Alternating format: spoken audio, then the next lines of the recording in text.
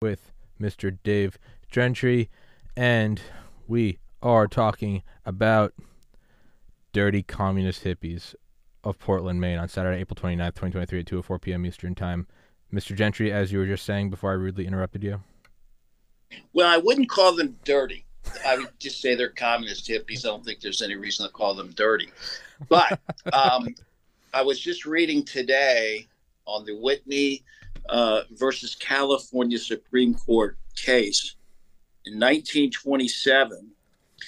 And someone had started, a group had started the Communist Labor Party, and their stated goal was the overthrow of the U.S. government with violence. Mm-hmm. And so that went to the Supreme Court. Now, they didn't argue that they had First Amendment protection. But what happened in that case, they ruled that under a criminal law that, yes, you started a group to overthrow the government of the U.S. They were convicted of that crime. But in that, because there was a First Amendment element, Justice Brandeis gave what's probably the greatest defense of freedom of speech and liberty of any Supreme Court justice. One of the things he said is that inert people are the greatest menace to liberty. Inert people. People who do nothing. But he made very clearly the point that freedom of speech has to be protected. It's the grounds for our innovation, our prosperity, our happiness, and our courage. He said freedom gives us happiness and courage. And so it's the heart of who we were and hopefully still are as an American people. But the point was, in his argument, defense of freedom of speech, he used the word, he basically said, if speech presents a clear and present danger that would keep the discussion from happening, then that is not protected by the First Amendment. Why? Because you need open and free discussion to arrive at political truth. Mm-hmm. Now, notice this is 1927. He used the word political truth. Okay? People educated in our universities today and running our corporations don't have that Western tradition historical view of truth, that there's a right, there are wrongs, though there are antinomies in life. We believe that you can arrive at truth that promotes the common good and that promotes virtue. That's what our country was about. So anyway, that's how some things I was thinking about today. No, I like that. Inert people. That it's one of those things that as you get older and you realize your elders were correct and the little shithead in you still doesn't want to admit it. But it's, what is it? What's the saying? Idle hands do the devil's work. It really is. Yeah. It's one of those things I never wanted to admit. After I got into medical school and decided not to go, and I lost my older brother, I kind of did nothing for like 2 years, and I just nosedived. I did more self-destruction in 2 years than I had in 25 years. And how old were you? Now I'm 32. How old were you when you had the 2 years of self-destruction? I was 23 when I lost my brother to suicide, so 23 to 25. And how did you pull out of it? Well, I got so low, I realized that I was hurtling towards suicide. So I called my parents and said I need to move home, and I just started going to therapy, started going to the gym, taught myself graphic design for 4 years, and then one day dropped it and started this podcast and haven't looked back. So, what was your foundation? What caused you to? The foundation for stopping was back up. The foundation for stopping was suicide was never an option because I had witnessed firsthand what it did to a family, and so I couldn't even plead ignorance. I knew what it did, and I knew what another would do, and so it was. I'm not willing to put my family through that, so therefore I have to stay alive. And I'm only 20. When I had this realization, I was about 25, almost 26, and I was like, well, statistically, I got a lot of life ahead of me, so I can go through this miserable. You got a lot of summers left. Yeah. Yeah. So I got busy, and you don't want to admit it. You don't want to say you were right, Mom and Dad, but staying busy, doing podcasts, listening to audiobooks, answering emails, phone calls, trying to build this business, it is the best thing that's ever happened to my mental health. It is the best thing that's ever happened to me physically. the amount of sleep I get, just watching my diet, the amount of books. I've read more books since starting this podcast than I did in the previous 30 years. Idle hands do the devil's work. And, I think that is a microcosm of the biggest threat to democracy are inert people. You don't have, I think struggle really is necessary, man. I really, not struggle in that you can't find clean water or you live in a war-torn hellhole. That sucks. But I think daily a Sisyphusian, like pushing a boulder up a hill, I think it's good for the average person. Well, look, that's all about the Puritan work ethic, right? That's America was founded on the Puritan work ethic. And it's what built America and made America great. Now, of course, on the radical left, in the woke, they want reparations. And of course, you've got a city in California that's going to pay out every African American, I don't know, $5 million. And only that's the most irrational thing and a terrible trend, because we've provided so much expertise and capital from our government institutions to private enterprise in helping ameliorate the issues caused by slavery. I mean, billions of dollars have been poured into the inner cities, have been poured into educational institutions, laws, practices that really have tried to help those who are descendants of slaves, with a leg up. And but this is, paying them for something we had nothing to do with, you and me, people living today, and we shouldn't have to pay that price.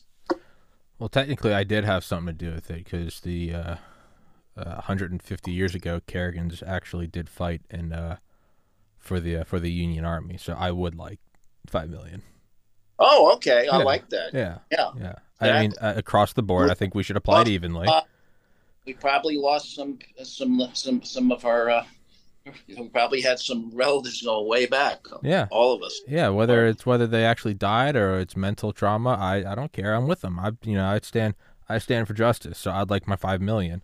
And and then maybe we can start to discuss the comedic insanity of it all. That a white guy in 2023 should get $5 million, and that maybe that will then trickle out to everyone realizing how fucking retarded it is. But and the belief that if you're white, you're innately racist. Today in Melbourne, Florida, and taking a walk on Main Street, there's a musician playing, having a great time playing blues.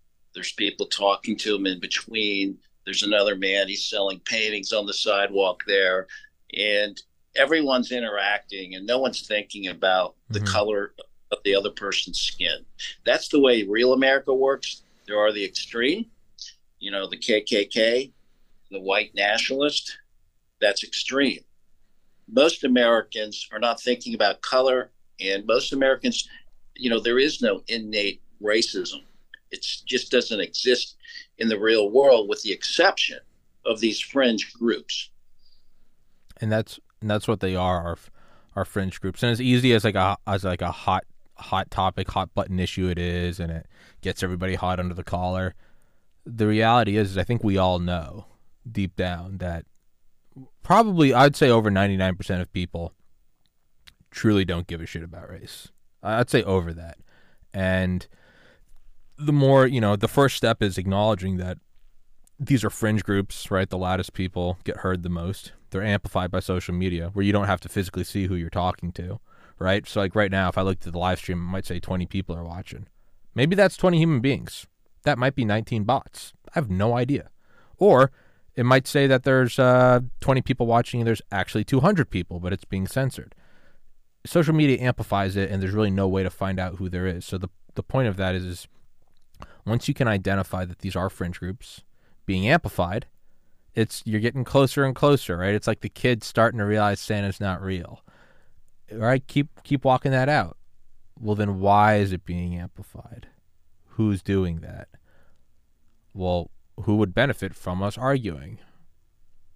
Probably people who are higher up and don't want us addressing more systemic issues. Like, a strategic oil reserve or demographics or natural resources or the perpetual war machine.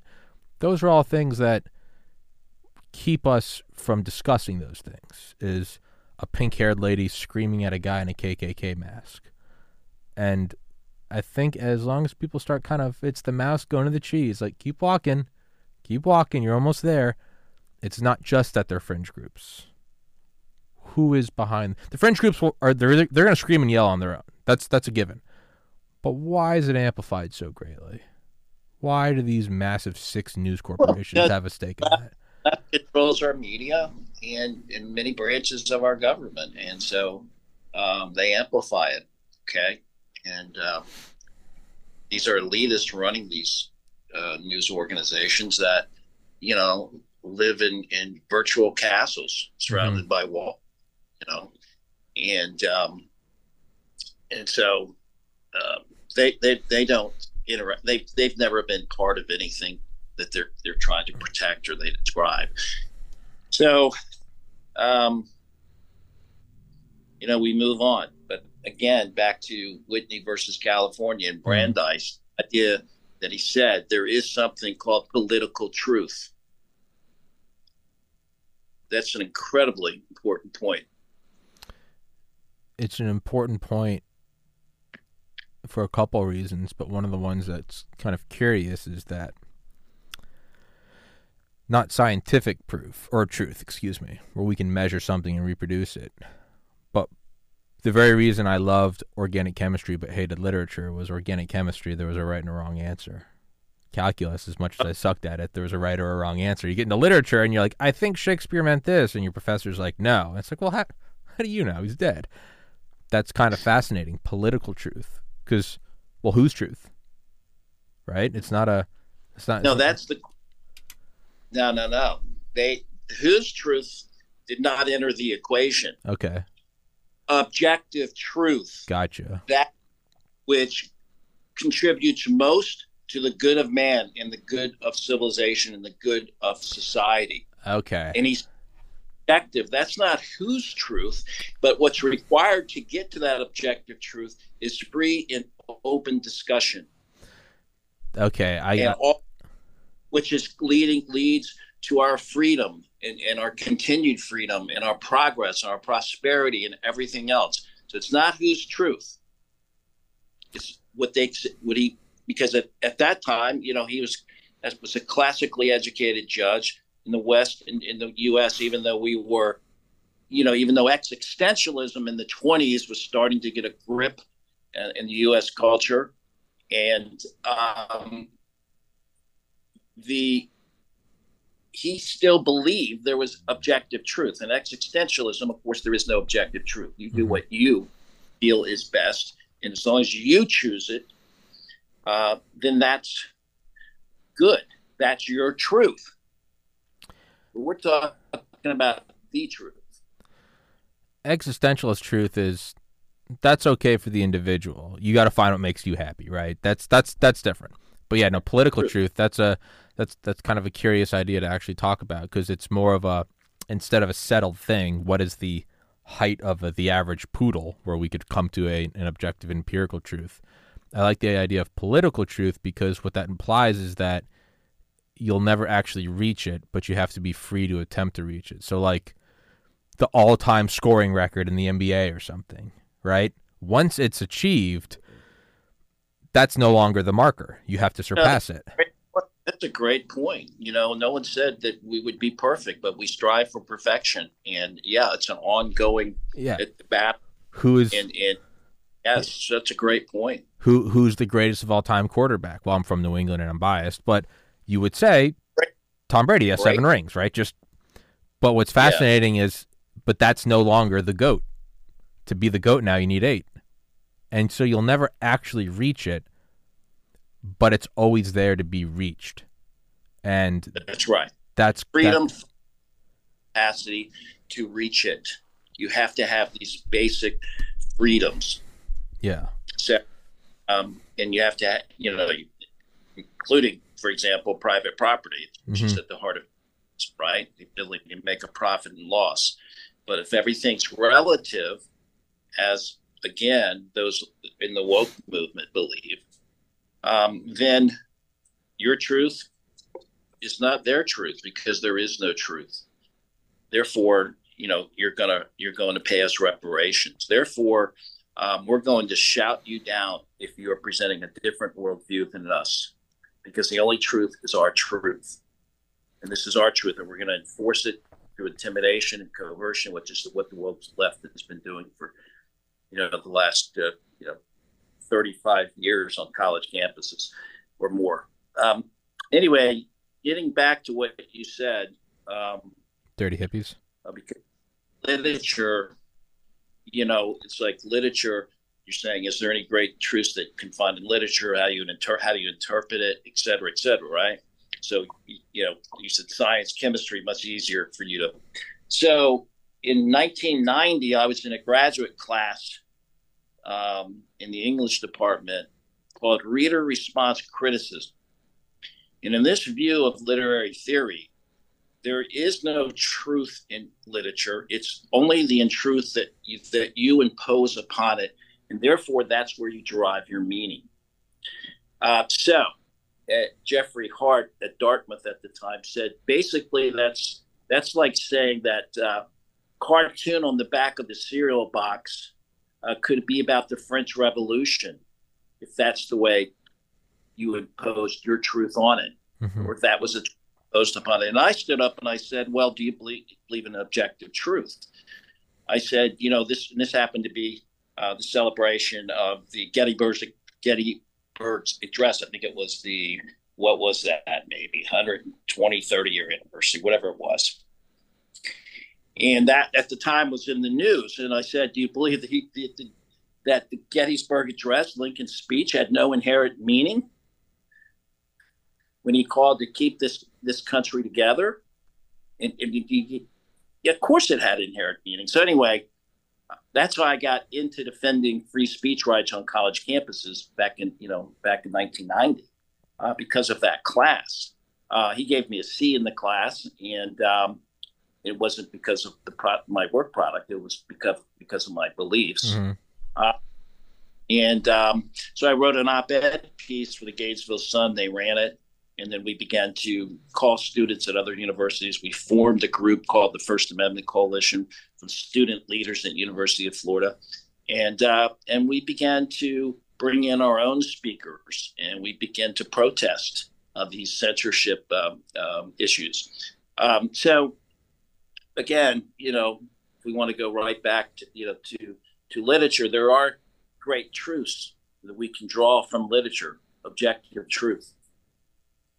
But even there's the importance of the idea of the freedom of speech, is we can maybe never agree on what Plato meant by X, Y, or Z. But I think we all agree that no one can stand up and say, this is what he meant, now everybody shut up. That's the great debate is, we'll be debating Plato and Aristotle and Socrates to the end of time. There'll be campuses on Mars talking about these guys. Well, the whole idea, look, the Platonic dialogues, they were dialogues, right? Yes. They were not talking. It was a dialogue. And that's what we're missing on our university campuses. It's open and free discussion of complex social, political, and moral issues. And if we don't get to that, and it is kind of fascinating, right? Because we see the idea that there is no objective truth. We're seeing that creep in from just kind of the crazy hyper left-wing fringes, and it's starting to get its claws into reality, the physical reality. What is a woman? What is a man? Now, you and I both know what it is because we're not brain dead, but it's reaching in here saying, well, 20 years ago, if you're a man, you put a thong on and dance in front of a bunch of kids, you'd rightfully be shot. Now, you get a standing ovation because you're stunning and brave. So we're seeing the erosion of objective truth, not just in terms of ideas, where I could sit here and talk and be like, there are no such thing as turtles, and, we could have a highfalutin conversation, whatever. It's now getting into science, where you have doctors saying, well, there is no such thing as a man and a woman. It's creeping in. And the end goal isn't no truth. The end goal is, with all communist things, is you break down the existing structure to the point of chaos, to where then they beg for structure, and you usher in hell on earth via the boot, via the train car, via the gates of Auschwitz. That's what we're going to. So we're currently in the stage of we're dissolving all truth, but that's not the end state. The end state isn't this weird fog. Well, it is. Yeah, they will then bring in their truth. Yes. So we have to fight against that at all costs. Now, you got to remember, here's something that's greatly to the advantage of those who really support First Amendment rights. The Supreme Court, and it had some recent rulings in the last term that supported things like the coach is allowed to pray on the football field. That's not established religion. He's praying privately, and the public's there. He has that right. Supreme Court ruled in his favor, so that's wonderful. So there have been some recent rulings that show that this court is very First Amendment friendly, and understands that we were founded on Judeo-Christian ethics with belief in, as we keep saying, that there are objective truths. So that's just one example, but there were 3 or 4 other examples where they ruled in the favor of. I know what you're talking about. There were several big cases towards the end of last year, weren't there? Yeah. So, that's a real, Trump did a great thing there for those who really believe in freedom and liberty. And in the final couple of minutes I have you, because I know I got to let you run, is there's also the entire, be the change you want to see in the world. We can't just bitch and complain about how no one does free speech. On this podcast, I often have people on that I don't agree with. And I won't even have them on and say, you're the token person I don't agree with. I'll just have someone on and try to have the most civil discussion I can. And people that know me and know my leanings, they might text me and go, why'd you have that guy on? Like, I know you. And it's because I genuinely believe in trying to show all sides of something. And there's no greater feeling than having my own mind changed. I like the humility. I like the getting schooled. I like the you're playing one-on-one basketball and you get your ankles broken. I like that. That's weird. Most people don't like it. I like the humility because it shows there's more to do and more to learn. And you get a bunch of hate emails. Why the fuck did you talk to this person and that person? But my logic is if I can't do that on my own little podcast, and if I can't take mean comments, well, then how can I expect anyone else to carry that torch and to stand up for free speech? So, if you can't recycle, then you can't complain that, China's burning coal or some shit, right? If you can't take 2 seconds to separate the cans from the trash, then you really can't point a finger. Well, that's another great point. It kind of leads us right back where we started with Whitney versus California, because Brandeis said, the best cure for bad speech is more speech, yes. Speech, not, mandated silence. That's always the case. So I'm reading Legacy of Ashes by Tim Weiner, A History of the CIA, and interesting, yeah, and they're going over the Cuban Missile Crisis, and I've read a million things about the Cuban Missile Crisis, but I never knew this, and it's Kennedy had election coming up in a couple months, or re-election or whatever, midterms, whatever it was. So this was 1962, and a U-2 overflight saw some SAM sites, and so the CIA analyst runs into the Oval Office, and he goes, I got a SAM site. And Kennedy goes, put it in a box and nail it shut. I can't have domestic turmoil over could there be anything over Cuba. And he goes, not only put it in a box and nail it shut, like pause U-2 overflights. I don't want to see Cuba, which is a form of censorship. I don't want to see it. Shut it down. That is the exact window that Russia started bringing in nuclear missiles, just by chance. So censorship and shutting down ideas is not just something that's not good for social media. It quite literally resulted in the Cuban Missile Crisis. Had we seen them coming, we would have embargoed it right there. That almost led to World War III. So this isn't some luxury of a first world to be able to speak your mind.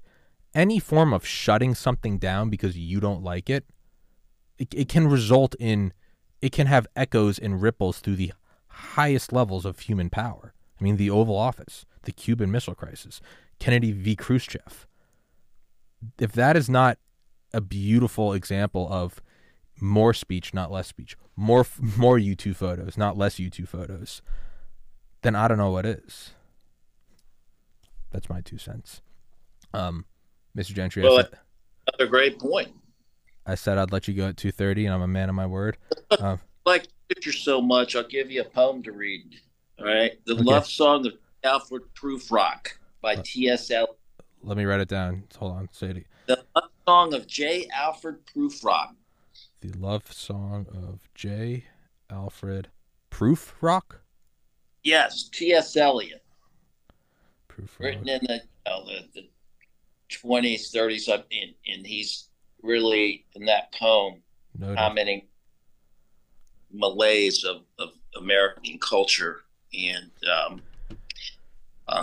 all those things in our culture that cause conformity and ultimately unhappiness. So it's a great poem. Hell yeah. Well, guys, please go follow Mr. Gentry. In the description is his Twitter, Facebook, LinkedIn, website. And I'd love to... Yeah, the GentryReport.com comes out every Thursday. Those links are in the description. And I appreciate... Subscribed? Excuse me? You subscribed yet to the Gentry Report? No, but I feel like I should. Should. I'm being put on the spot. I'm being embarrassed. I'm being attacked on my own podcast, but I respect it. I'd love to get you on here for like an hour podcast sometime, man. 30 minutes is great, but yeah, you can really get the idea start to get the higher order blossoming of ideas around 45 minutes to an hour. So I'd love to steal you for an hour sometime if I can. All right, my friend. Great to see you again, Tommy. You too, man. Enjoy that cigar. Enjoy the yacht, which I think is where you are. I don't know. You were on the yacht last time. I can't tell, but yeah. Hell yeah. Well, with you. All right. Great to see you, Tommy. You too, man. Thanks for coming on here. It's a pleasure talking with you. You're a brilliant guy. The greatest compliment I can give anyone is inviting them back on the show. I'm my own boss. There's no focus group. There's no board of directors. It's a dictatorship. So if I have you back on, it's because I like talking to you. You're a cool dude, Mr. Gentry. Thank you so much, guys. In the description, please go follow him. Visit his website. I will text you, and I'm going to steal you for an hour sometime. Thank you so much, man. Take care. Peace. Recording